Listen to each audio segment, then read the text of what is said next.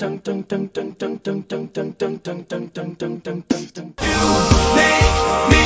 feel like I'm living a teenage dream. The way you turn me on. My sister will be suspicious. Gosh, your lips look delicious. My brother will be there at the door. Waves upon the tropical shore. My Oh, I want some more. Oh, what are you waiting for? Take a bite of my heart tonight. Whether life's disabilities left you outcast will lead or tease, rejoice and love yourself today, 'cause baby you were born this way. So raise your glass if you are wrong in all the right ways. All your life you were only waiting for this moment to arrive. This should be the end of everything. Somewhere only go, somewhere only we know. We taught the world new ways to dream.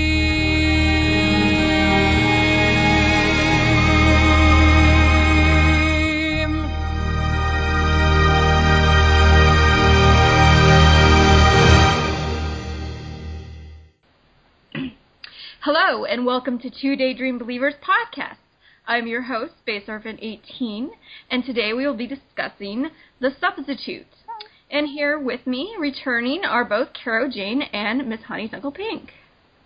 Hola, clase.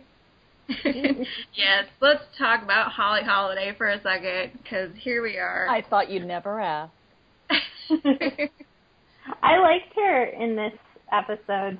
Later on in further episodes, sometimes she got to be too much, but I like her in this one a lot. Absolute confession, Holly is actually one of my favorite guest characters. Oh, really? Yeah. Oh, cool. You want to talk about why? Well, okay, first off, just the flat moment, the fact that Kurt loves her, quite frankly. Yeah. Kurt was just so excited. It's like, I know the perfect person to substitute for this class, and that she had been in his English class and everything. So he just seems so excited to have her. The fact that, unlike Will, she actually listened to the students, asked them what they wanted. She somehow ended up under Will's weird spell or something. I'm just going to blame the booze, but she was sharing with Sue. But but to me, it's just like she also kind of reminds me of, I liked the fact that she was flighty. I liked the fact that she wasn't, couldn't quite commit to anything, but she had those issues, and maybe that's why she was the substitute teacher and everything. And of course, it kind of gets into the entire theme of the episode. But yeah, to me, Holly's one of those. She's the adult that's trying to be cool, and which is all. But for some reason, she pulls it off better than Will does. I was just gonna say that she pulls that off in a way, because Will is trying to be really cool too, and he just kind of fails spectacularly all the time. But Holly can pull it off, and I think, I don't know, that makes her character interesting. That Probably because she has that whole not caring too much thing. Like she's cool, but she doesn't care if things go badly. She's out of there, kind of thing. Mm-hmm. Whereas Will just he's too much invested in being cool, mm-hmm. even though he's not at all. Yeah. And it's also, the fact that, this kind of goes against everything I have as a teacher, really. But, Holly, because she has that, devil-may-care attitude, she doesn't have to kind of deal with consequences. And we'll get into this as we talk about the other plots, like the thing with Mercedes and the Tots, and the, she just wasn't sure what to do. She just froze up. Right. And so, and I'm one of those people that I even did like her in later episodes when she came back, because she did, try at the very least. And even in the episodes in season 5, she really did care for these kids and cared that, they had something. Oh, yeah. And, I think it's an interesting thing when we're talking about guest stars, because, and just thinking about season 5 made me think of this, but Holly Holiday is a really good character. Say what you will about Gwyneth Paltrow. I know a lot of people don't like her. She's not exactly my favorite celebrity, but I think Holly is a good character. And it's kind of flipped with like April Rhodes, where I love Kristen Chenoweth, and I can't stand April. Oh, I love April. Yeah. So I'm like opposite you guys. Yeah. I kind of love them both. And it's like, and the two of them together is just like, oh, good Lord. Yeah. I think like what has always like made me have reservations on Holly was just like it felt too much like a just guest star, like fit Gwyneth Paltrow in however we can. Like I don't know, I really enjoyed Kristen Chenoweth as April in the first season. Like, she was over the top, but like it fit into the show more, I felt, than Holly does. You can't get over that this is definitely Gwyneth Paltrow in the role type thing. Yeah. And I love Neil Patrick Harris so much as Brian Ryan. That was like one of my favorite episodes in season 1 when it first aired. Mm-hmm. So I don't know, like I like things about the character, but overall it always felt like just Gwyneth Paltrow being allowed to do whatever she wanted. Kind of feeling. It's true. And I will admit, I think maybe I've been also a little bit influenced by some actually really good fan fictions that have had Holly as a character. One of the very first ones, and Glass Parade is going to just like cringe when I mention this one because I think it was her very first fic. But I loved it. It was called Miss Holiday Goes to Dalton. And it was like, I think I know what this one is. And it was like a Goodbye Mr. Chips kind of To Serve with Love type of thing where she, ended up teaching Dalton.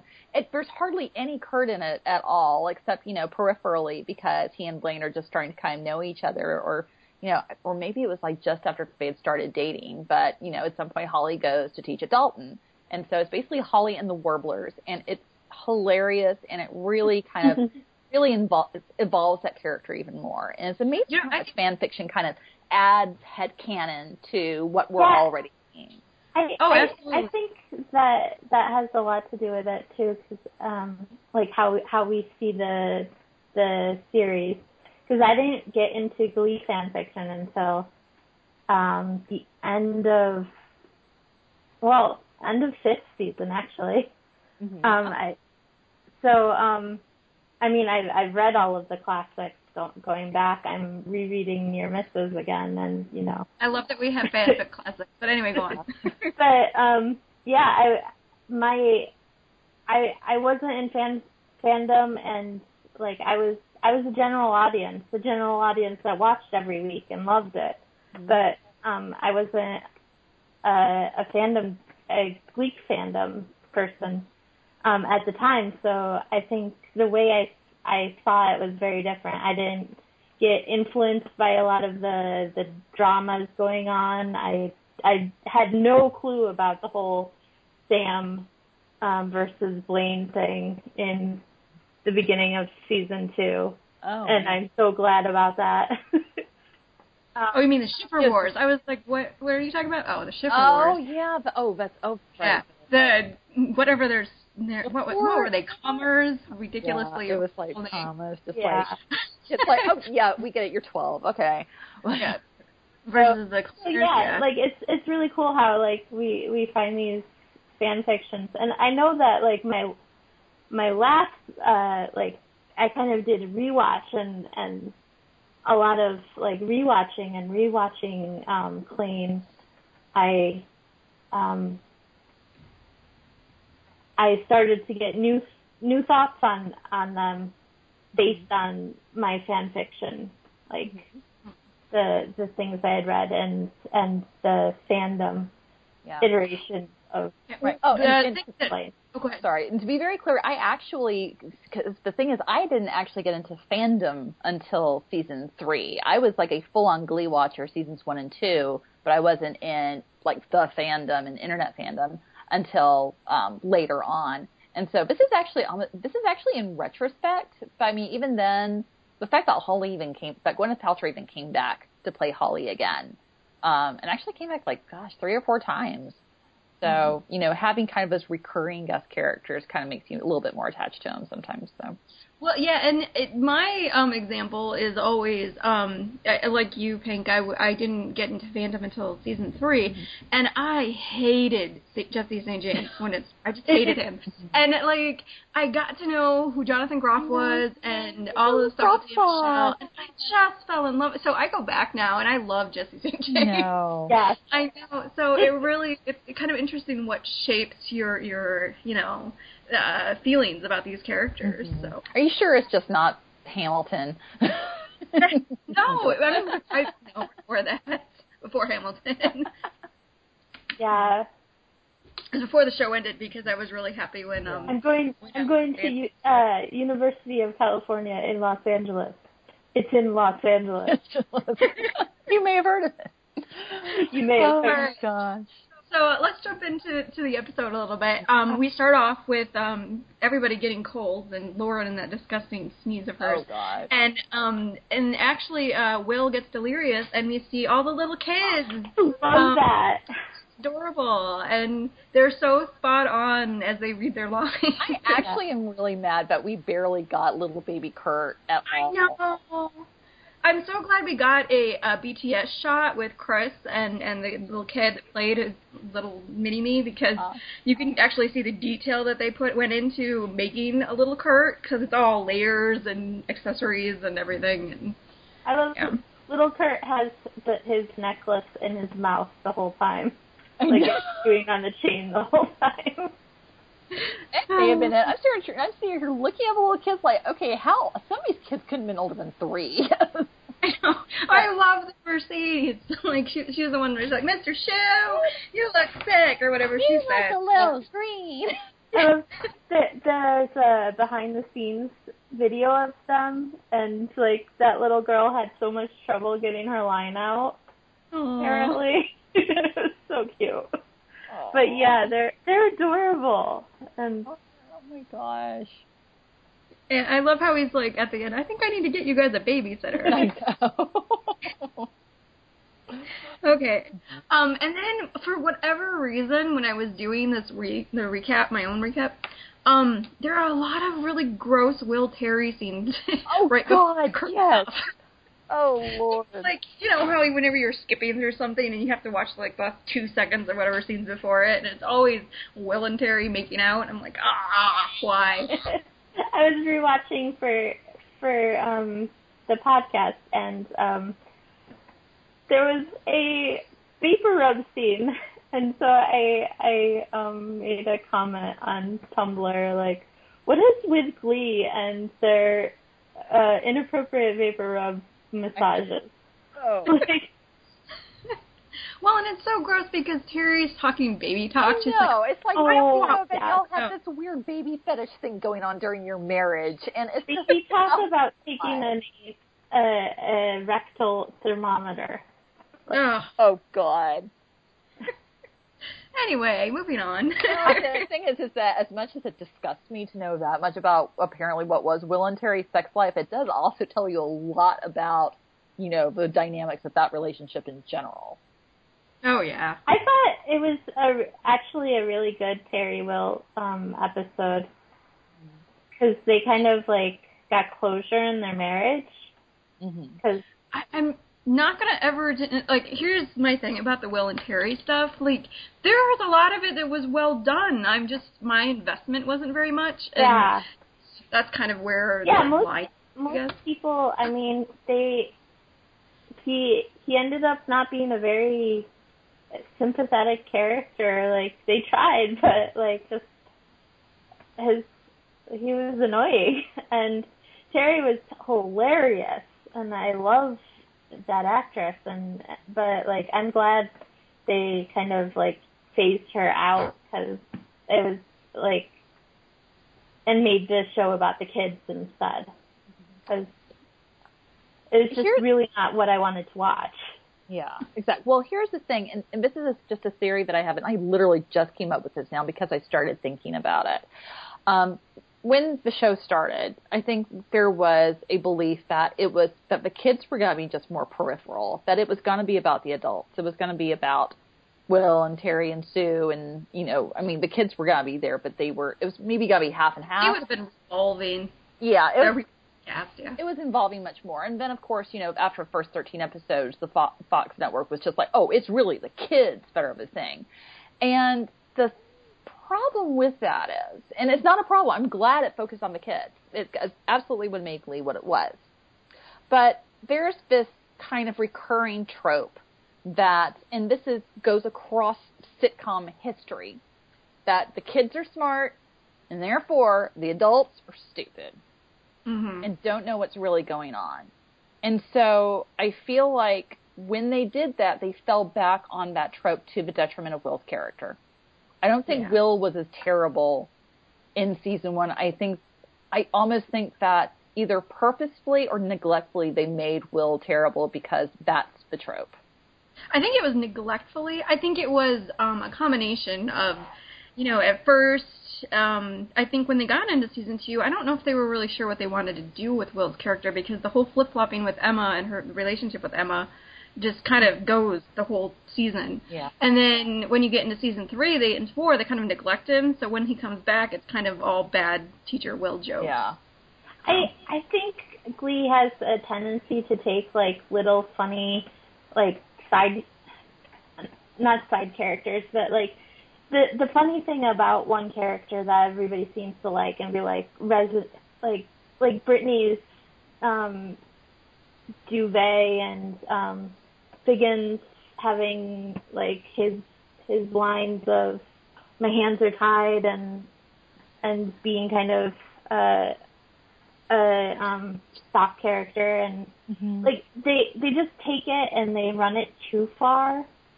That I love Figgins. Yeah. And he was hilarious, but by the end of the series I hated him. It was and I also think a pitfall, even though I really love the later seasons, a pitfall of it is sometimes they would take fandom reaction and they'd stick it in the, in a fourth wall break, saying we know what you guys are saying about us type thing. Yeah. And sometimes it was that was funny and enjoyable at times, but Glee in general just takes things too far. A lot. And by season 6 it was like, fourth wall? What fourth wall? Yeah. Yeah.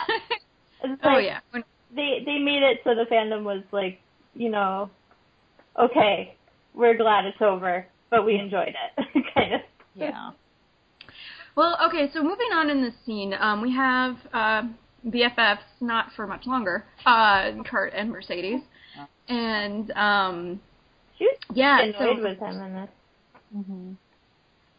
The first thing is that I want to say, first let's talk about the moment where Rachel takes over the Glee Club. Oh, God. They go back to that. And Santana's about to kill her. And actually, have you ever noticed this? Just because I am so super crazy about this now that I'm doing this meta stuff, Kurt is holding up his fingers in a crucifix against Santana in the background. It's really funny. Oh, he's always selfish with Satan, so. Oh, my God. But also, I love when she's she writes "me" on the board and puts a period after it. And it's just really funny moment. I just can't help but think that that's actually maybe, okay, it wouldn't put it past Rachel if that was in fact what she did. But considering this is I think it was Kurt telling Holly this is what was happening, or telling Will, I can't remember. But it's someone just a flashback because they were talking about it. Yeah, but I feel like it's maybe this is how I pictured it in my head. Oh, probably. So, but we get in. They're kind of talking about that because they have a Glee Club problem. But then Mercedes is like, "Let's talk about it at bowling on Friday," and Kurt's like, "Oh yeah, no, sorry," or maybe it was tonight. Because bowling is later, sorry. She's like, "Yeah, we'll talk about it tonight." And Kurt's like, "No, I'm sorry, I got plans." Yeah. And, Blaine, though. And she sees right through the "we're just friends" thing that Kurt tries at the beginning. Like, you can tell me what something's going on. You can tell me. Come on. With Kurt, I think in the very beginning, I think, Kurt absolutely is bonkers over Blaine, but he's also like, this is like the only other gay person that Kurt has ever met other than Karofsky. And he's just like, I finally have somebody that I can talk to. And, fast forward to Silly Love Songs, it was kind of his version of Blaine's, I don't want to screw this up. Right. And the fact that he mentioned he'd never been kissed, and Blaine's like, oh, I'll buy you lunch. And he's thinking, he may have been traumatized at the time and didn't want to kiss from a cute boy, but at the same time he had gone like, okay, friends, I can do that. Mm-hmm. And he can do. Even, he brings up that Glee Club doesn't even come up in their conversations, which I'm assuming are like every day. I mean, I can't see the two of them not going kind of, they are both telling themselves that this is their friendship, but they are kind of acting as if it's a new relationship. They're in this kind of honeymoonish, want to like talk to you all the time type thing. And it is new for them. And I don't know how new it is for Blaine. It's like you said, he does, I think we can, I don't know if he's even met Jeremiah or had coffee with that guy by now. And then there was the one friend that was like the only other gay kid at school that we find out about when we find out about Sadie Hawkins later. But other than that, we don't know if Blaine really knows any more gay kids than Kurt does. Mm-hmm. Yeah. And another thing about this scene, okay, this is what's always gotten me about this episode, and we can comment more about it as it goes on, but it starts the tater tot stuff, and I've always, like, in the scene, Mercedes says, I'll be happy for you, even though she's a little miffed about the canceled plans, which if Kurt had just told her, I'm sure she would have been fine. And, like, she says she knows that he's been lonely, but she's happy for him. And then they start the tater tot stuff, where she gets all excited about tater tots. And throughout the episode, it's supposed to correlate with all the Kurt scenes, because every time the tater tots come up, it is in a scene with Kurt. And at the end, it goes, and we'll talk about the ending when we get there, but like, where she's supposed to be substituting tater tots for her friendship with Kurt or whatever. But I just don't buy it, and I feel bad. She just seems way into tater tots. To be fair, tots are delicious. Yeah. Yeah. They're right under Empire different potatoes, and they're up there. I'm sorry, I missed that. Yeah, you're breaking up just a little bit. I said I have a hierarchy of fried potatoes, and tater tots are up. Oh, you're still breaking up. Yeah. She said something about a hierarchy, and tater tots are where on that hierarchy. Yeah, pretty much. Carly, did you want to test your mic a little bit? Can you hear me at all? Yeah, I can hear you now. Okay. I said I have a hierarchy of fried potatoes. And tater tots are up there under hash browns. It's important. They're kind of like they're hash browns in a little cylindrical shape. Yeah. Amazing. They're cute little. Yeah. Okay, so latkes are at the top, but that's a different story. Damn it! Now I want tots. Tater tot. The one with the tater tots. Okay, so then Kurt has the idea of having Holly come and be the substitute because she was in his English class doing music, and of course that's going to grab Kurt's attention. And we have to take a moment and talk about Stoner Brett. Oh yeah. Is this his first appearance? I think it is. I think it is the first time we saw him. He might have been in crowd scenes for Britney, but like. But they're just probably like, who is this kid? We need to bring him back. He just looks creepy. I know. Oh gosh. Oh, and the fact that they're singing Conjunction Junction, which they had actually done as a full. This was one of those, and never mind the other song choices, but this was one of those. And Rachel Maltese, who is Letters for Titan, has done podcasts before and has done a lot of Glee commentary, has always said Glee is for us. It's for us 30s and 40s Gen Xers. That's what the show was for. We grew up on Schoolhouse Rock. So the fact that she was singing Conjunction Junction with, like, the backing singers, I was just like, I want the whole thing. I know, and I'm surprised they never did a full version of one of those. But, you know, and it makes me wonder, do kids today, do they know Schoolhouse Rock? Is that still a thing that's done or not? Or I remember they brought it back, like, in the 90s, like, on Saturday morning. Yeah. It's like, it seems like most of what I see are, like, Saturday Night Live parodies. Like, SNL did, like, a parody, but it wasn't bills, it was executive orders or something. All right. Yep. But yeah, growing up on that, it gives you a lot of nostalgia. And maybe, like, maybe the kids these days know them because, like, people who grew up with it when they were kids are teachers now and have it in classes. I hope so. Those were really... Yeah. You gotta hope. Hold out hope. Yeah. And we don't even have Saturday morning cartoons anymore, so I don't even know where you would air Schoolhouse Rock. So. I know. In your classroom, I guess. Yeah. Yeah. I saw a couple of them in classrooms. Okay, good. Cool. But I'm not that young either, so I don't know what kids do these days. What those young whippersnappers do. Yeah. Okay. So then after that, and we can go ahead and go into we're getting a substitute, so. I know. I love this bit where, the whole thing with Puck buttering the floor and Rachel takes a drop and she's like, nothing will break my talent. I know. And then, I'm sorry, I love Kurt, but the fact he just went, like, literally head over heels. Just.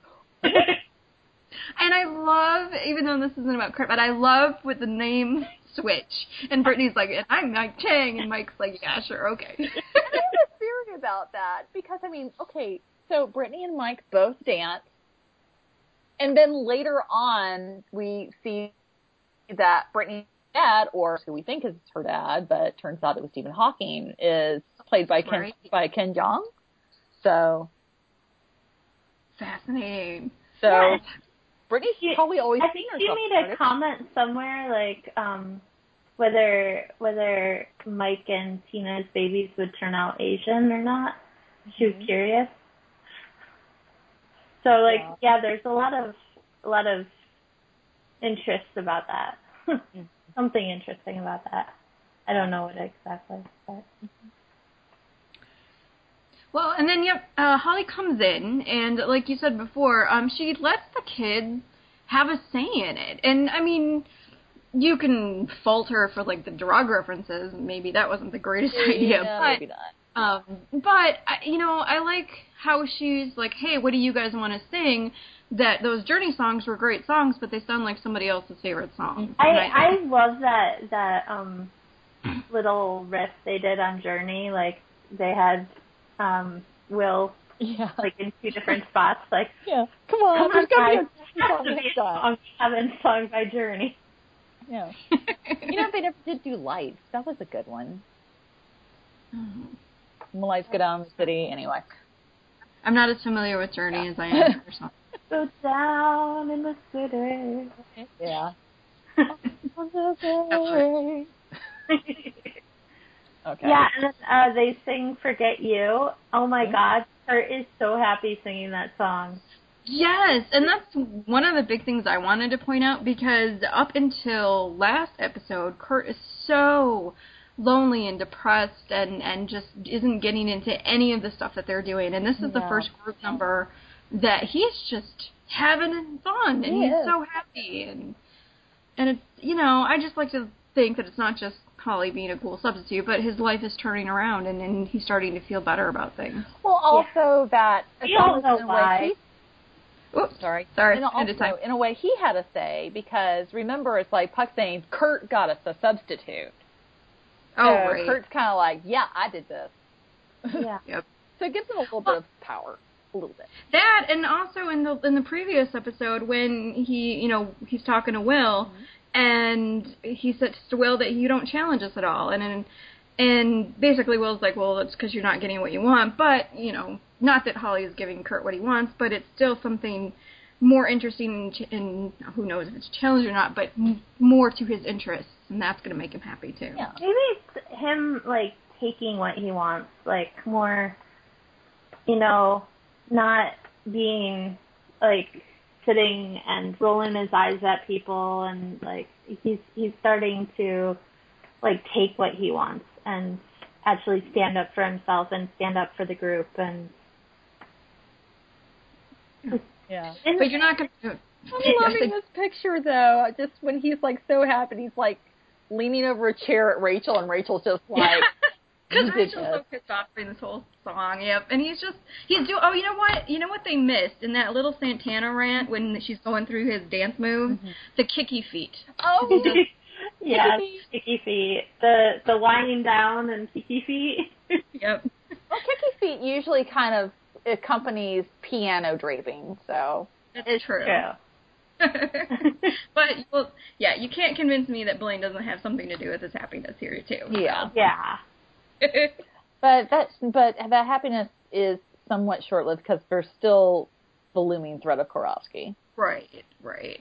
But, yeah, this song, too, is just very energetic. I mean, I know it's a censored version of the original, but it's fun, and I don't know. I don't mind Gwyneth Paltrow as a vocalist, so. Yeah. And I think she's a good vocalist. Unpopular opinion, but I've liked her songs. I even like Turning Tables. I mean, she's not a I was going to say, I wasn't a fan of Turning Tables myself, but most of them I think she does a fine job with. So. I still can't believe Eddie Murphy song. Damn.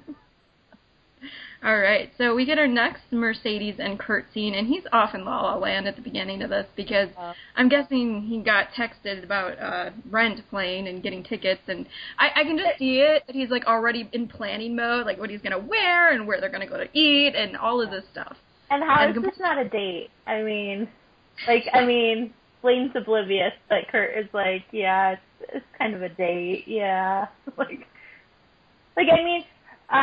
Blaine, he says Jeremiah must love him because they met for coffee like 3 times. Mm-hmm. And yet here he is taking Kurt like to the theater and taking him like here and there and meeting his friends and oh God, Blaine, I love you. You're my Cronus, but you're so freaking clueless. Oh, love Blaine. This is how I am with all of my friends, so Yeah. And the thing with Mercedes, again, if he would have just said, hey, by the way, I'm going to go hang out with Blaine, I'm sorry for, I mean, I get it, he's a teenager who's got this new crush going, and, he's not always the most unselfish of people, but Mercedes was really looking forward to bowling, come on. Yeah. And at this rate, also, I think this is also, okay, this is weird, because you saw Mercedes and Santana starting to get kind of closer, teaming up on the duet thing, but then they kind of aren't.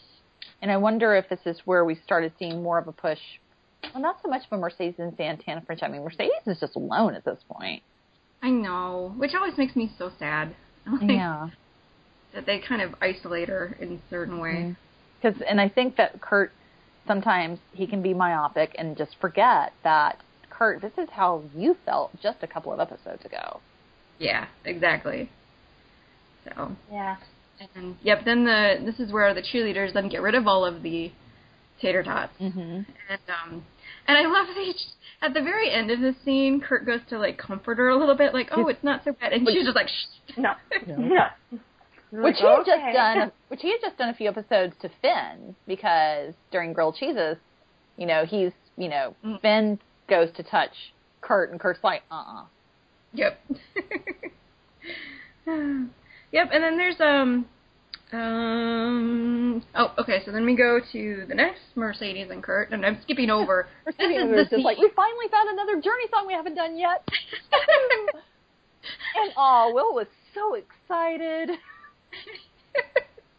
I was also before this next scene of Kurt and Mercedes is the one where Will and Terry have sex. And Oh yeah, it's just gross because he's sick. yeah. And Okay, she is sick. I don't know. Maybe she did. We don't know. Because she's a demon. I don't know. It's where the vapor rub came in. Yeah. Yeah. Anyway, I just wanted to give everybody that image because that's what I had to, watch for this. Any young fan fiction writers out there, by the way, don't even think about using vapor rub as a lube and a fix because. Oh yeah. Oh my god. Ew. Oh. Ouch. Have you read that? Anybody that doesn't know what vapor rub figures is like, oh, this might be like, no, just don't. No. I really shouldn't go on this tangent, but yeah, every once in a while when you're reading something and you're like, oh, please don't use that, please don't. Okay. Anyway, moving on. Yeah. The Great Tot Revolution of 2010. Oh, yeah. Mercedes Norma Ray moment. And Kurt's little oh my god when she stands up. Oh my god. And everybody starts cheering. He's like, oh my god, how am I in the middle of this? Get me out. Yeah. And also, though, before the Great Tot Revolution started, you do have Kurt. Oh, no, you and Blaine aren't dating. You're just friends, in spite of the fact that you're trying to fix Mercedes up with a guy instead of just trying to find her another friend. And his terminology, my new budding friendship with Blaine, who said that? Yeah, it's like, is there a friendship or not, honey? Yeah, what are you doing? So it kind of does the same thing that Rachel does the same thing to him in season 4 when Rachel's like, oh, me and Brody are dating now and you need to find somebody. Yeah. So it's one of those things where it's like when people couple off, they're like, you need to be happy too. Yeah, and it's just like we have to go on double dates because I'm sorry, but being a third wheel is just bleh. And he's not trying to be condescending, but just that he's like he just picks a black guy that he thinks is cute, is on the football team, and is like, here, date this guy. And the fact that he's obviously already gone and talked to this guy and set it up, and it just he really was cute. Well, yeah, yeah, but not the point. We were going. I kept that, so I was like 30 years younger. And this scene has one of like to bring in the Krofsky, like just Kurt is having a nice time. He's thinking about Blaine. He's like having fun with his girlfriend here, and he's smiling. And then all of a sudden, Krofsky walks by and glares at him, and like just the whole like his face changes. That's the thing, though. Like, it wasn't a glare. It was almost like a flirt, but it was like it was a wink. I think maybe there was like an air kiss, but it was like a creepy, stalkery, and it was like. It's interesting how it was filmed because Mercedes is busy writing when this happens, so she doesn't see it. Yeah. And so this is his secret. This is the thing that's still weighing him down, and the fact that Krofsky does it too. It's the middle of everybody, and it's just like I've got my eye on you at all times. Type thing. And it's the camera angle, so where it's like it's from Kurt's point of view, sitting, looking up, which makes him look even more menacing. I gotta tell you, this and the last few episodes made me kind of go back and go, okay, the whole Blainovsky thing that happened in season 6 really made me third guess that. Yeah, Krofsky is just that. Oh man, it really is. It does feel like they're two different characters by the time you reach season 6. It does. Yeah, I can't necessarily reconcile. Even in the end of season 2, Krofsky is, in Prom Queen, he's really remorseful. He, whatever, more docile, and it's just that Max Adler played this bully, this very scary bully, so well that the other characterizations of him in the future make it very hard to kind of get on board with that. Or that's my interpretation. Like he did really well in 2009, the episode of bringing that back. Yeah. Oh yeah, because it's like they hadn't even planned on him being closeted, and then they brought that back in with that 2009 episode. I tell you, one of my favorite headcanons, though, one of my favorite headcanons of the whole Blainovsky thing was after the bear episode, and it's just like, that he's the kind of guy that's just like, it's gotta kill you, Blaine. It's just a moth, Karofsky. David. It's probably poisonous. It's not poisonous. I'm just going to let it out. Don't touch it. And in real life, Dave is just a huge drama queen over any bug or rat or whatever. Oh, he is, yes. Blaine is like rolling his eyes like, oh, for fuck's sakes. It's just like... Yeah, if anybody could make Blaine seem like the calm, rational one. Yeah, Dave is the one that if he sees the spider, it's like, we're burning the house down. Yeah. The spider got to go. It's just such an interesting thing to go from this dynamic where he's terrifying to Kurt to, like, that imagery of him just being a big baby. It's just, I don't know. It'll be interesting to watch as we go through the series because it just still seems jarring. Well, he's a background character, and a lot of background characters don't get the chance to be more than, I mean, not just in Glee, but, like, in media in general. Background characters don't get a chance to be three-dimensional and like have a growth arc in such a way, like so it seems unrealistic because we don't expect like background characters to change. We expect them to be background. They're the trees that stay trees until the end of the thing, you know. Always expect the bully to be the bully.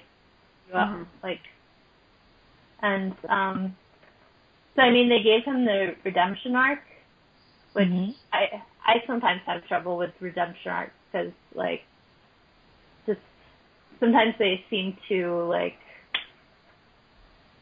too shallow. But his was really, like,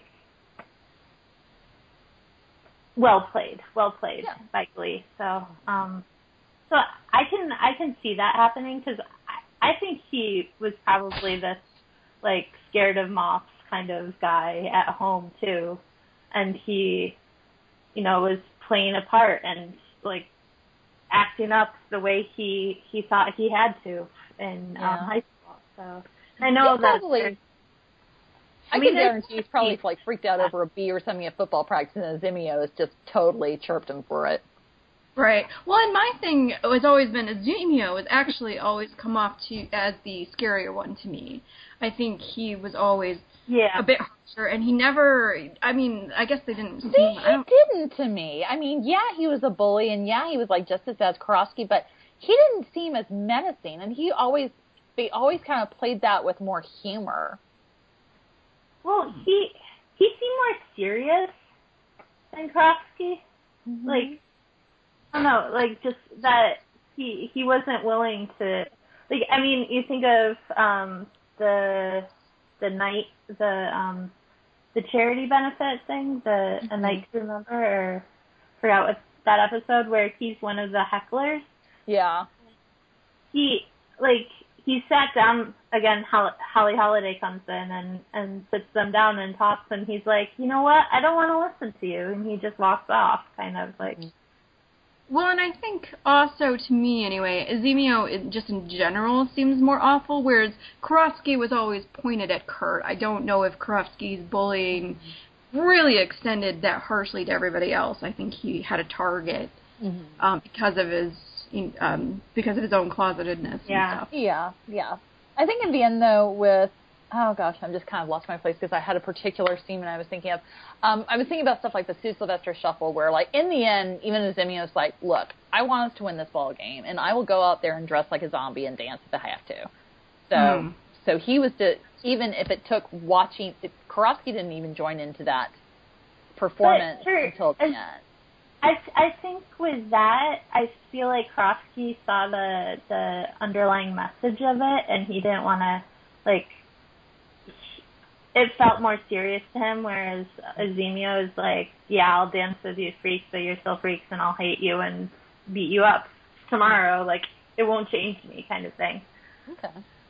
So I think he got into the whole brain thing. yeah. That's a whole other episode. That's episode ahead. So.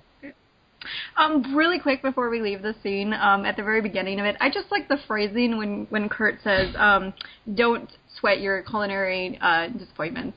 I don't know. I just like when it, he doesn't go for the most normal thing to say. Yeah, he has to, why say in 5 seconds what could take 5 minutes slowly. Yep. Bring out those big old, hey, it's like you didn't study for the SAT for no reason whatsoever. Bring out those big old SAT words. Now that I think of it, they never did an SAT episode. Not that they needed to. There's already enough anxiety and drama on that show. You don't need to throw the SATs into it. Well, they had Sam and Brittany. They did have their knowledge that the SATs existed. Right. Yeah, nobody wants to watch students sit in a quiet room and take a Scantron exam for 4 hours. That just does not make sense. They had a musical fantasy in the middle of it. Oh, man. And then the person who has the musical fantasy wakes up and realizes they didn't actually, bubble anything in. Mm-hmm. All right. It's a played-out trope. Okay. Oh, something I want to mention before we get to the Blaine scene, because I'm looking at this still of Kurt watching Holly and Rachel sing. And why don't he eroticize his knees more? Yeah. What is up with all the all the shorts and knee-high length boots and socks and it's really mostly in season 2, but I always wondered that. I think a lot of it, maybe some of it goes back to Kurt's origins from his Chris Colfer's audition as Sly. You look like you were in The Sound of Music. Yeah. A little Von Trapp boy. Yeah. But, yeah, I don't know. They're always kind of militarized, too. Mm-hmm. Kind of feels kind of military bondage, kind of. Yeah. Yeah. Kurt's a little freak. So. I love the Chicago song because, Kurt and Quinn are, hugging through, half of it. I know. See, I really wish that there had been, and I'm just so sad that there was only ever really one real Kurt Quinn scene. It was when early in season 1 with the makeover. There's 2. Because Chris and Diana really had a tight friendship, especially did. those first couple of seasons. And I really wish we had seen that carry over into the show with Kurt and Quinn. And you see it in background moments a lot, especially in season 1. They're dancing a lot together. Yeah. But yeah, the other Quinn Kurt, the scene in On My Way when he's telling her that her life isn't as bad as Crofty, whatever that. Yeah. I'm not even but yeah, I'm just kind of we'll talk about that when we get to season 3. But yeah, they were very sweet together, and it's a shame that they didn't. I mean, here you've got the 2 questionably most manipulative characters on the show, and don't really much together. So I mean, those are the 2 that usually in any and every fan fiction, Quinn and Kurt are usually both put into Slytherin. Oh yeah, that makes sense. Yeah. So. Anyway. All right, so now we can go on to the clang.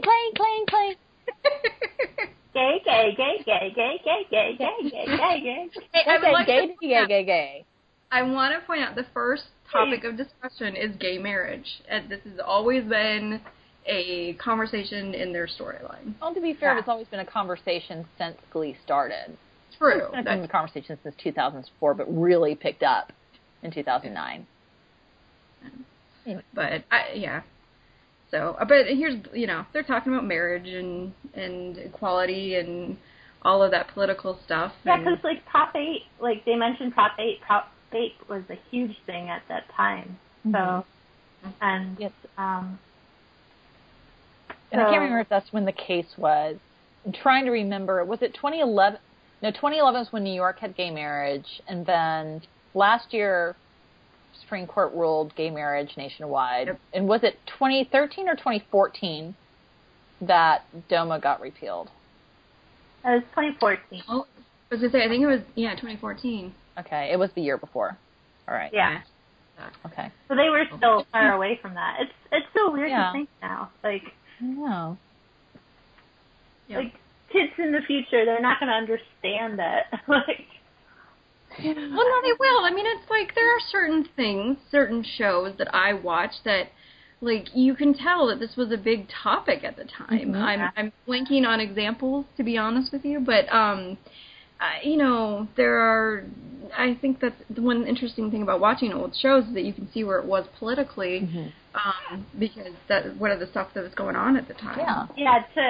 Well, I was watching some old episodes of All in the Family, and they were talking about Roosevelt and being a Roosevelt Democrat or Republican, whatever party he was. It would be a Roosevelt Democrat. No, I think it was Republican back then, because I think the party switched.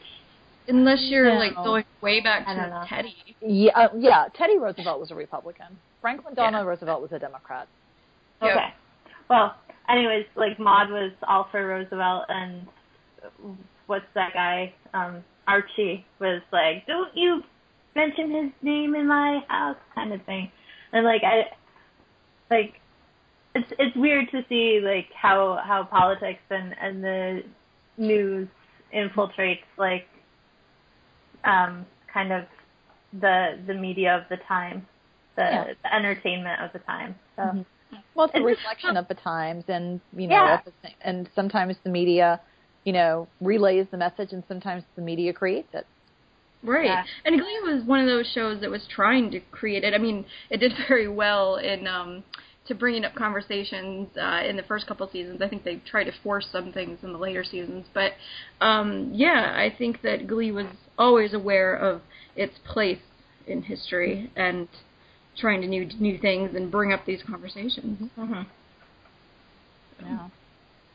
I love the scene, of course, when they're talking about this, but then, you know, Mercedes starts kind of zoning out, and I don't know, it's like, I don't really like the fact that when she starts zoning out, it's all gay, gay, gay, gay, gay, gay, gay, gay, gay, gay, gay, and a little pink purse falls out of Kurt's mouth, and I'm just like, and it's like telling me that Mercedes' inner dialogue still maybe falls back on stereotypes. Where Blaine has to be like, I like football. Well, and that's the thing. I guess there's a couple points there. One is that they're having, I mean, I know that in my own personal relationships with people that have had both straight and gay and LGBT community members in it, we've talked about this kind of stuff because it's political topics. It's not like they're, I mean, I can understand her zoning when they start talking about the Vogue covers. Okay. But when they're talking about political stuff, I think it's, you know, and then I think, I don't know, I've never been a fan of the pink purse thing myself, but just remember, someone now owns Chris Colfer's DNA. Oh, that's gross. But you know, the first thing that said is this is the first time Mercedes meets Blaine, right? And she's kind of really rude to him, like not friendly to him, like not you rude stole my man. Well, that was the other point. Zoning out, she's like, and I think like thinking on the whole series, the series as a whole, like, do you think Mercedes even liked Blaine at all? Well, for this scene, I was going to say, I think that the other point I wanted to make was that he is trying to make an effort to include her in, like, talking about football, talking about things, saying, I mean, he realizes Kurt's just kind of going a little crazy with the stuff he wants to talk about. You know, and that's another thing. I had the question once where, you know, did well, I don't know what the heck that was about. Did Quinn and Blaine have any dialogue? And there really isn't any, but did Mercedes and Blaine really have any dialogue either? I mean, they lived together for, like, months, but, like... I don't think she hated him at all. I don't think hate, but I think she liked him because he was Sam's friend, and he was Kurt's boyfriend. Well, first off, let's kind of go back to season 3, because, I mean, she appreciated Blaine being there during season 2, like when they did The Night of Neglect. Right. But it really wasn't until season 3 when she joined, when he transferred and joined New Directions, that Mercedes... She saw him as a threat, yeah, because she quits because she realizes, because Santana points out this is going to be the Blaine and Rachel show. And... So that's actually, she says that after Mercedes has left New Directions. I was going to say, Mercedes bleeds more about said that Rachel. Yeah. on her own. Like, it wasn't like she was copying what Santana was saying, but she said it on her own that, like, I don't want to. But by the Michael episode, by then she's hanging out. It's like her and Blaine and Kurt, and she's saying, it's just like, I wanted to get to do Michael Jackson, and Blaine's like, well, I mean, we could still do it. And so you see a little bit of, you don't really see any one-on-one between Blaine and Mercedes, no. But I mean, eventually, not the series, even they have duets and they have performances together. I consider their little part in My Favorite Things duet, even though it's a part. That and Superstition, even though they weren't singing together. Yeah. Even though it's like Blaine was singing, he was singing all to Kurt. But yeah, no, and it's unfortunate that because Mercedes gets phased out a little bit, season 4, and doesn't really come back till the end of season 5. That there's just never any time to develop, and it's kind of surprising they were just made the show about Kurt, Blaine, and Mercedes. Like, and throw Sam and I'll even take Rachel. All the New York crew can stay. Tina, you gotta have Tina. Yeah, New York. Santana and Brittany can stay. Okay. Tina. And Kitty. And Kitty. Kitty, yeah. We can switch Kitty for Artie. There you go. Yeah. There you go. Yeah. I still say there was a Kitty Roderick thing at some point. Oh, yeah, me too. We'll talk about that, like, when we start doing season 6. Yes, what does this have to do with this third date, or this third wheel date? Nothing. Yeah. That's okay. That's what we're doing these for. Okay. No. Yeah, so... but yeah, the other thing about this scene that always kind of sticks out to me is just not only how happy and giddy Kurt is, but how touchy-feely he is, too. I mean, he's not a touchy-feely person, and very shielded, and he's the one touching Blaine all up in here, so... Oh, yeah. And then I'm sitting here going, I'm sorry, I'm just staring at this very, very beautiful picture of Kurt. Under substitutes, when you get to the one where she snuck Tots into the... Oh, yeah, one in the next scene. Oh, sorry. I was still looking at the picture of Blaine and Kurt, and they look tiny under the table. Like, I know, they're so high. They're like so small. For all of maybe that's why I hesitate to say Kurt. I want to say Chris is leaning in this scene to make Darren look bigger. I think he kind of so tiny. You're so tiny. The table is so high. You know what? Those tables are usually high in those like booth situations. Yeah. So yeah, what do they talk about? They talk about the marriage stuff. They talk about football for a half second, which is another thing I want to say, which I think is probably ridiculous of me to even bring up. But the fact that he's like, I'm an OSU fan, and I'm like, but Darren went to U of M, and that's just not right. Yeah. I know. How much that must I don't think he ever really cared about that. I think somebody asked him about that, and he was like, whatever. Yeah, I know. I'm sure he didn't. But as somebody who is a Midwesterner and from the area, it just makes me laugh. But then the Vogue covers, and gosh, I guess there's not much in this. The Patti LuPone biography. Patti LuPone bio. Yeah. You read And the funniest thing, though, I don't know why, this cracks me up. They're in an Italian restaurant, and she asks for tater tots. Yeah, and she's like, you must go to McKinley. Yes, but they're in an Italian restaurant. I think it's established that it's the only restaurant in town. Yeah, I'm assuming so. It's like I'm pretty sure they've made Lima a lot smaller than the actual Lima, Ohio. Yeah. And a lot closer to Westerville. Like. They never cared about distance. They probably think it's funny when people get weird about that in Figs, because I'm like, they didn't care on the show. I'm sitting here thinking, I don't think they realize that Ohio is a very big state. I think they look at Ohio, maybe think it's like the size of Rhode Island, and they just figure, Dayton, Cincinnati, they're all right next to each other. You can get to Columbus and Toledo in 15 minutes. Yeah, I'm just like, whatever. I think they really just chose Lima, just random Midwestern town. Like, Mm-hmm. isn't Ryan Murphy from, like, Indiana? Yeah, he's from Mhm. Indiana. So he knows. He knows the geography. I just think it's just, like, random. Geography works how the show wants it to work, and not the other way around. Right. Geography didn't bother me so much as how did the kids have all this money to go from New York to Ohio all the time? I'm like, geez, Yeah. if I had that easy access to that much money, I'd be in New York all the time. I know. I mean, to be fair, Ohio and New York aren't that far away from each other. No, but I mean, as someone, I mean, I just live north of there a little bit. It's still a ways. I mean, I'd still take it takes about, I've driven it, I and live it in takes Boston, a good and it's 6 hard to get hours. to New York. Mm-hmm. Oh, there you go. Yeah.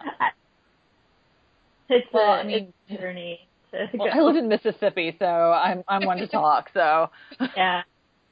I've driven it, but the thing that I found out was that, because my friend lives in Washington Heights, and like, parking on Manhattan, it just, no, don't do it. It's way too much money. Yep.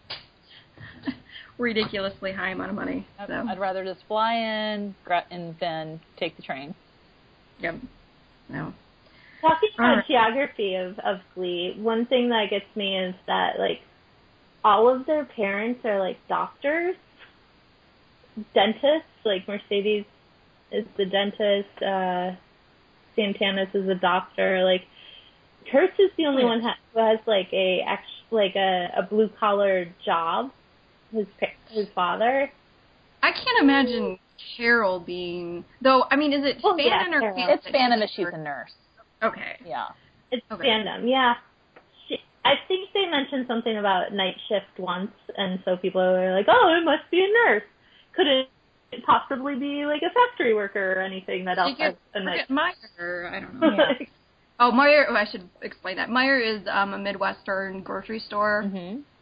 So, and they're open 24/7. So. Yeah. You know, some places Walmart's open 24/7. So Right, exactly. Yeah, exactly. Yeah. I mean, to be fair, Bert actually owns the tire and lube place. So I mean, being the owner of it, he's probably making quite a bit more money than if he was just working there. Right. And fandom, Blaine is super rich. Mm-hmm. Yeah. I mean, I'm guessing he has considerable more money than most of them, but... Yeah, I mean, that he can go, like, give Sam $50 and not care, like... Mm-hmm. Yeah. Or buy a piano for the loft. That's true. You know, I think it was an investment. He was just like, well, I'm going to be moving up here eventually. Yeah, it could be. Yeah. I'm sure it's his. Who knows? We never find out what happens to the piano. Somebody needs to write the fanfic about the piano. There we go. Yeah, it ran off with the keyboard, but interrupted the kiss. That orange one. That's funny. Yeah, so.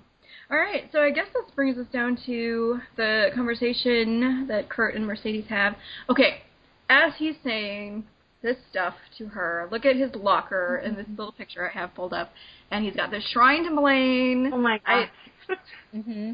I just realized he's got the little Dalton Warblers. You can see the N and the ER. There's a little Dalton Warblers to me he has inside the locker, too. Yep. Yeah. And then there's you can't see it in this picture that I'm looking at, but he also has the little warbler emblem thing in his locker. Okay. Yeah, that's what I think that's from, so. But yeah, here he says to her, "You're treating me like a boyfriend," which I've just never seen that, and it's unfortunate that they did that. I mean, I understand that part of it was because he was becoming a main character, and they really kind of wanted him to be best friends with Rachel, and a lot of things. But I just don't see. I mean, they were, both in. They're growing apart. That's understandable. Mm-hmm. I mean, young kids do that, but I don't see the "you were treating me like a boyfriend" thing. Yeah. And then, yeah. Go ahead, sorry. No. I'm just basically agreeing with you because, I mean, I don't think she was, and I think what happened was I think Kurt may have wanted to end the friendship, but he didn't really know how to do it without hurting her feelings. Yeah. Well, not end the friendship. Well, maybe, but I mean, just establish that. He was finding Blaine and realizing, like, finding people people, I mean Blaine, that have more in common with him. That like he was so excited during the talk at at Breadsticks because he could talk about all those things and have somebody who would geek out about Vogue with him and about Broadway with him and like and Mercedes, like they had things in common, but like she even in season 1 she mocked his like outfit sometimes, and she did too to her. But maybe he's just realizing he like has more in common with Blaine, and then there's also the being gay and he's really, really cute thing that he is for Blaine too. So I think it's just a natural, you know, as you get older and you meet new people and you have new experiences, you just start drifting away from some people, you know. Right. And there are, you know, and sometimes it's more subtle, sometimes it's more abrupt. Sometimes it kind of takes distance for it to happen. You know, I'm kind of thinking of, you know, a modern day version of that would be, you know, when you go on Facebook and you're like, oh, I haven't seen this person since high school. I remember them and all of this. And I wonder why we don't talk to each other anymore. I mean, you see what they post and you're like, oh, okay. That's why. Yeah. Yeah. Well, and I think, you know, I like that. I've never thought about it this way, but you know, maybe Kurt is trying to ease off being, you know, BFFs with her. I can see that, you know, the previous year in season 1, they did everything together, and they probably always hung out with each other, and did a lot of things with each other. But now that, you know, Kurt has found somebody that he can talk to a little bit better, it's kind of like, okay, I kind of starting to understand, you know, where your place is in my life, and I don't necessarily want to hang out with you 24/7 like we used to, kind of thing. Yeah. And that's always a hard thing. Yeah. And these are all justifications for the show to, like, ease off on Mercedes, which is really sad. Yeah. And I wonder just how much of that was starting to just back away from the Mercedes character. I mean, they would come back to her, but then they would drop her sometimes, and, you know, and you know, I can't wait to come back and listen to the episode about, you know, when they started getting Mercedes and Sam together. Because I would love to kind of talk about that and how maybe the show pushed that together. But then, you know, and I'm looking at your write-up and talking about, you know, how he talks about Blaine, even though they're just friends.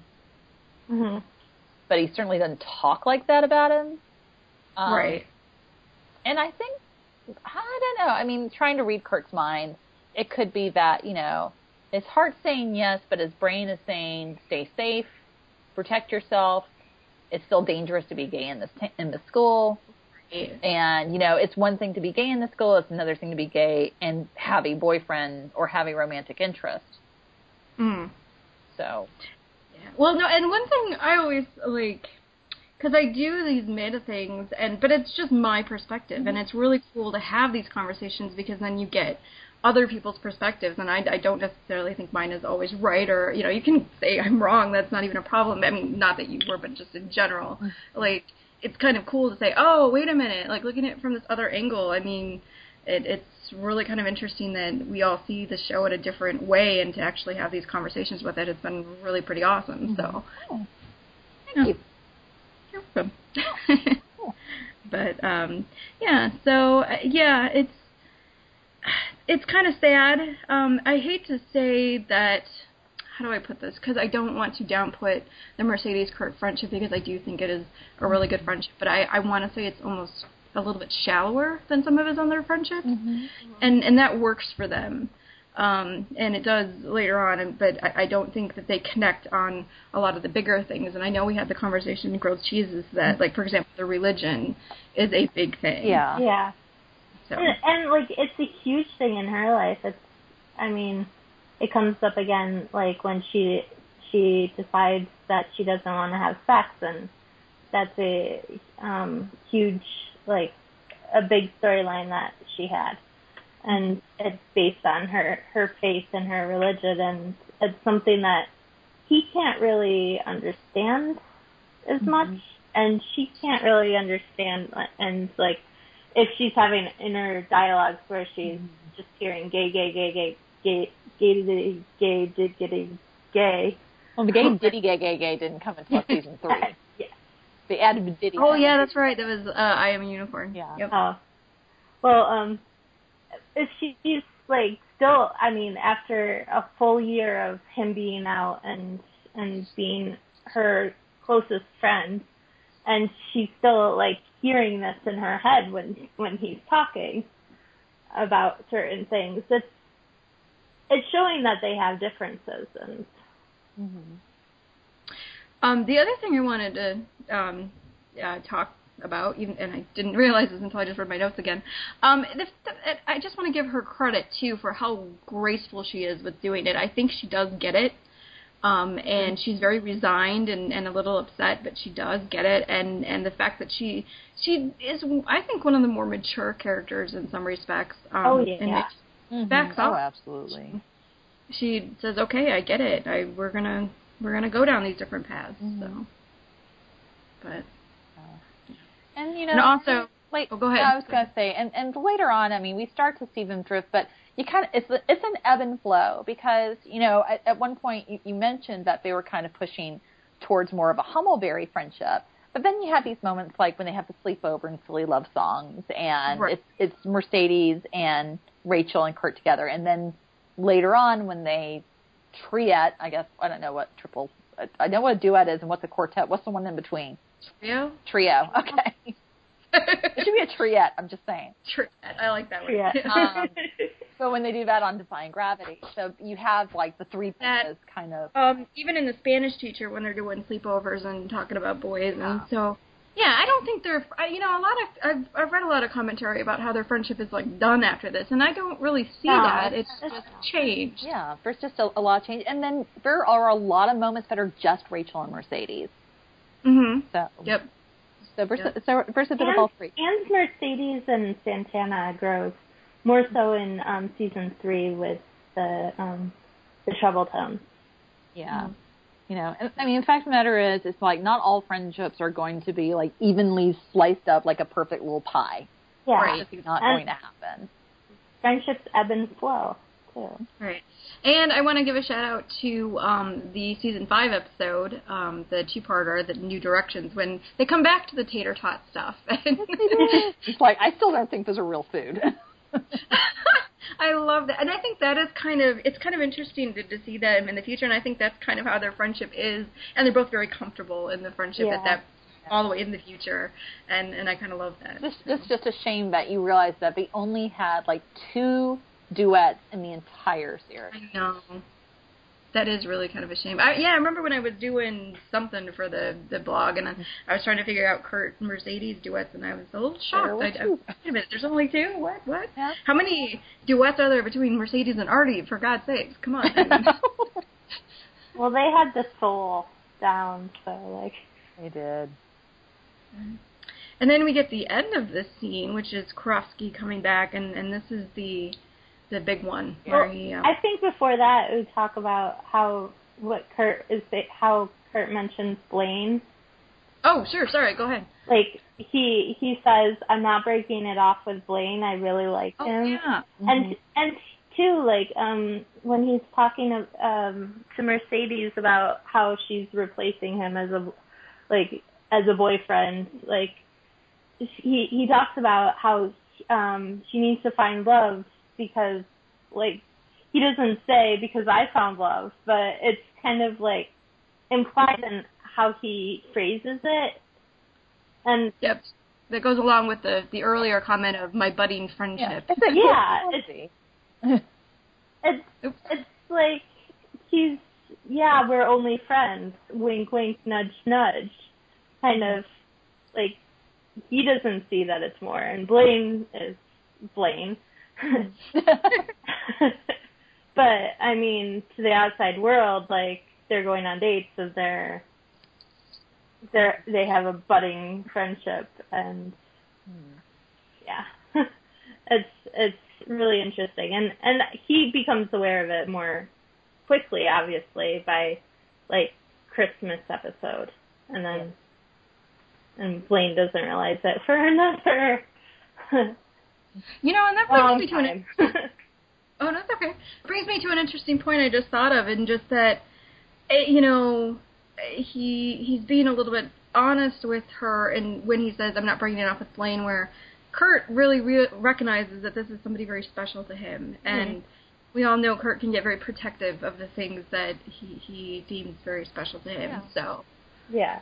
Mm-hmm. To the point where, I mean, he can be self-sacrificing in ways, you know, when he threw the note for his dad. Right, or when he throws the slushy in his face. Mm-hmm. But, yeah.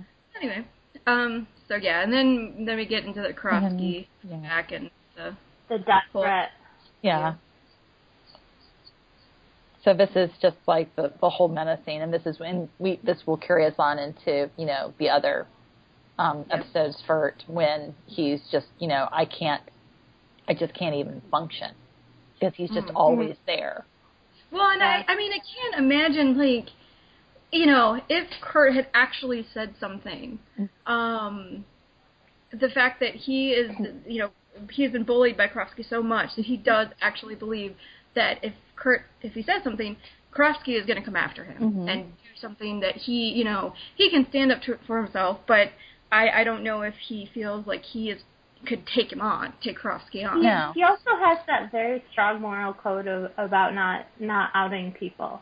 Mm-hmm. And he holds that he's not going to tell anybody because he wouldn't do that because of where he was. Like, he kind of in the first season had such like difficulty coming to terms with it in himself and then like coming out in his family and with his friends. So he's kind of stuck in that, where by his moral compass and by like the fear of retribution. I also think this is, I mean, he told Blaine about the kiss, but I'm guessing he doesn't even tell Blaine about this. I'm guessing that, like, this is the death threat stuff. I mean, it does come out in Furt, but it's one of those things that he's trying to handle by himself. Yeah. Because I don't think, it's like, I really do wish I knew if he had talked to Blaine about the escalation of what was happening. And with Kurt, I appreciate his moral code, and I have to finish this point. I appreciate that moral code of not believing in outing.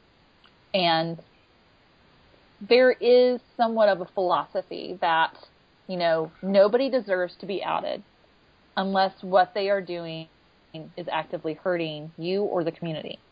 So, like, if you're in a Republican that's doing anti-LGBT legislation and it turns out you're in a closet, no, maybe you deserve to be outed.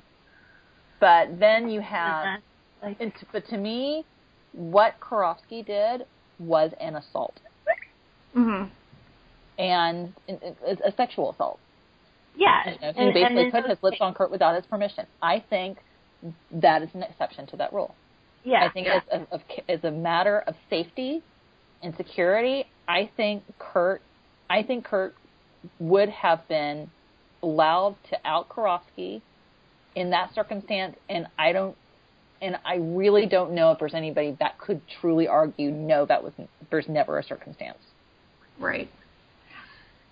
Going to the point about like whether he talked to Blaine about the escalation, I too wonder like whether he did, whether he, because I can see him not telling Blaine and like keeping it to himself out of like when he did tell Blaine and Blaine went with him to the school to confront him, he was shoved up against the he was it was a violent confrontation, like so and when he went up to him, he was shaken. It wasn't until after he walked away that he just tried to kind of like blow it off with like a smart-ass comment that Blaine I also think that, and this is just my headcanon, so totally disagree with me if you want to, but a lot of this is you know. I think that if Blaine had known, just thinking about Sexy and how, like, when he learns that Kurt doesn't have much sex education, he goes straight to Bert about it. And I just get the impression that had Blaine known, he would have gone to somebody right away. That just, you know, let me talk to your dad, let's talk to an authority, let's get you out of here, let's do something an activist. about it. That's in his characterization, that he, like, he's the hero, you know, he's the, like, let's start let's sit around and talk about our core wounds and like, dress up in superhero costumes and, like, save the world kind of thing. Right. And in contrast, oh, sorry, go ahead. Well, you know, it's also, you know, keep in mind, though, he could have said that and Kurt could have been like, no, please, let me handle this. And I could see Blaine backing off. Yeah. But, you know, you look at how happy Kurt is with Blaine in this episode. And, you know, Blaine's his happy place. So I could see him not telling Blaine because Blaine's his happy place. And this is where he's able to be himself.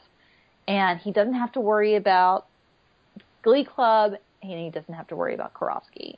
And so it's like, why would I bring all this Karofsky crap into my happy bubble with Blaine? That being said, fanfic writers, if you're listening, consider that a prompt. Did they talk about it? Yeah. I think also it's true to Kurt's character to try and handle things on his own. I think he has a history of a default setting of, I can do this by myself. I don't need other people's help. Yeah. So I get pushed around. Yeah.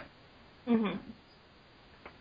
Yeah. I mean, he's been very independent. Like, that's, he kind of was independent after his mom died. I mean, it's fandom, like, headcanon, but it's also very apparent in the first season that he's alone in the basement a lot and, like, is independent, and he cooks, like, the meals for Bert. So, like, he's used to doing things on his own and being on his own and getting through, like, soldiering through things on his own. And so going to somebody for help is not something that Kurt does. Mm-hmm. It doesn't come to him naturally. It's not his default. Looking forward to even Bash, which is years later. He still decides to take on those guys by himself without calling anybody first. Yeah, that's so stupid. And Bert tells him so. Yeah. All right. Yeah. There we go. Yeah. And there's really not... The only other thing I wanted to mention, because there's the ending where Will comes back and they have this whole slew of interviews about why, you know, like Brittany says that she was taught the second half of the alphabet, and, you know, Finn and Rachel have something nice to say. And I want to point out that Kurt has nothing nice to say. No, not really. No, not really. Yeah. So... And then, there's the umbrella. The Singing in the Rain. It's an awesome, it looks awesome, but, like, I've heard so many behind the scenes that, like, they all hated it. It cost so much money. It was miserable to shoot because they were, like, up to their ankles in water, and, like, they were getting sick from the water, like, being waterlogged. They were getting cold, like... It was not fun at all. I think Chris may have gotten injured. This may have been another one of those scenes where Chris got injured. I wouldn't be surprised. That guy, he got injured a lot in some of these choreographies. Especially in the early seasons. Yeah. Oh, my God. Yeah, I think he was just trying to learn how to dance. I will say, though, that before this scene, you have Holly as... and we see this later on. It's like when Holly, you know, plays other... historical figures. Mary Poppins. Damn well, if they had done a Hamilton episode, Holly would have been... Oh, yeah. Yeah, that would have been... She would have been good for that. Yeah. She probably... It's like, I would love to say she'd done Skylar Sisters, but she probably would have dressed up in a purple suit and sang What I Miss. Man, there's some... interesting thing we could do that, you know, like, I would wait like 5 years to do it, but what in the last 5 years would Glee have done, you know? because Hamilton's definitely one of them. There's that "Shut Up and Dance" song that I'm sure would have been on the show. It wouldn't have done "Can't Stop the Feeling" because, again, Timberlake never let Glee do a song. I don't know American Idol. I don't know any pop songs anymore. That was the way I learned pop songs. I don't listen to the radio or anything, so I don't know. Yeah. Well, don't ask me because ever since I got Sirius XM, all I listen to is Deep House, the first wave, like 80s alternative, and then the 90s channel. Yeah, I listen to and the new Broadway wave channel. music on. Like, I got into Roxy Music because of Blaine. She loves that new wave music. Oh boy. Yeah, I'm even worse. I just listen to a lot of film scores, so really not the person to ask. So. All right. Well, anything else? Anything else on any of the other part of the episodes that you guys wanted to talk about, or? Well, I mean, it's just it's just a scene, and you can't really say anything specifically about it. But the other Singing in the Rain number, Make 'Em Laugh. Oh yeah. How could we not mention that? Like, that was really good. Matt Morrison and Harry Shum Jr. Like, I didn't even think of them as the characters in that because I enjoyed it so much because they are fabulous dancers and fabulous Broadway performers. They are. I've always said that, I think it's a little bit sad thing that Matt Morrison has this huge Broadway background and they didn't use it very often. And yeah. Nice when they did get to use it. Yeah, they did. They really did a good job. And Make It Laugh, they and then the black and white one he did with something Holiday, or not Holly Holiday, but it was like Royal Wedding. That's what it was from. His Fred Astaire movie called Royal Wedding. Yeah. That he did. They were on the ceiling. They were in one of those spinning boxes. Yeah. If you've ever seen behind the scenes they did that, it is absolutely amazing what they do. So yeah. It's amazing. It's amazing that Jayma and Matt didn't break their necks doing that. Oh yeah. Yeah. So yeah, I mean, I know we crap on Will a lot, but I do like to give Matt Morrison some credit every once in a while. He just got really bad. And I love watching Harry Shum Jr. dance. Mm-hmm. Like, that's one of the things I wish, like, in the wedding they got like 2 seconds of Mike and Brittany dancing, but and then like 1 second with Mike and Matt in the last scene in the last episode. But I wish season 6 didn't have Mike dancing, and it was so sad. I know. Shadowhunters writers figure out a way to get Magnus to dance. Yes.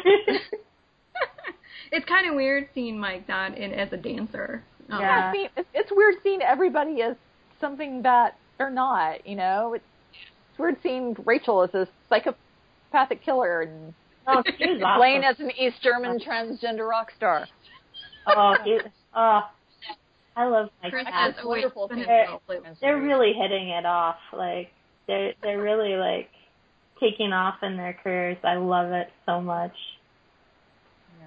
We're seemingly happy. I mean, has Naya been doing anything? Because she seems really. Yeah, she's been a very happy mama. She's a mom. Oh yeah, I know that. But I think she's been focusing on mom. Yeah, and actually, I think her husband's actually been doing more. It's like there's that new show. It's supposed to be like the first female Major League Baseball pitcher, and Naya's husband actually plays the pitcher she replaces. So of course he's like a total dick. But that's supposed to be coming up this fall. And was she nominated or something for like her guest role in Devious Maids? She's on the initial ballot. Which is kind of a catch-all of everything. I mean, there were so many, like, one-off guest star shots. I was surprised they didn't nominate Darren for his one-off for American Horror Story because they put everything else in there. Oh, yeah. Man. But I'm going to wrap up the podcast part of it before we go way off tangent. But thank you guys for doing this one, and it's a really funny episode. I think sometimes it's a little underrated. It's got a lot of humor and a lot of good stuff in it. It felt like a filler episode, like at the time and stuff. But it was a good episode, and it was fun to rewatch for a lot of different little reasons. Yeah. So, yeah. And there we go. Gay. Gay diddy, gay. Hola.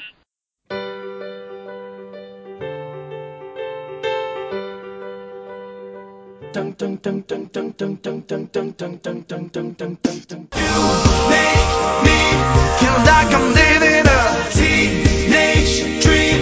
The way you turn me on. My sister will be Gosh, your lips suspicious. look delicious. My brother will be there at the Waves door. upon the tropical shore. My maid Oh, I want some more.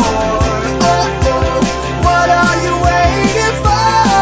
Take a bite of my heart tonight. Whether life's disabilities left you outcast, bullied or teased, rejoice and love yourself today, 'cause baby you were born this way. So raise your glass if you are wrong in all the right ways. All your life you were only waiting for this moment to arrive.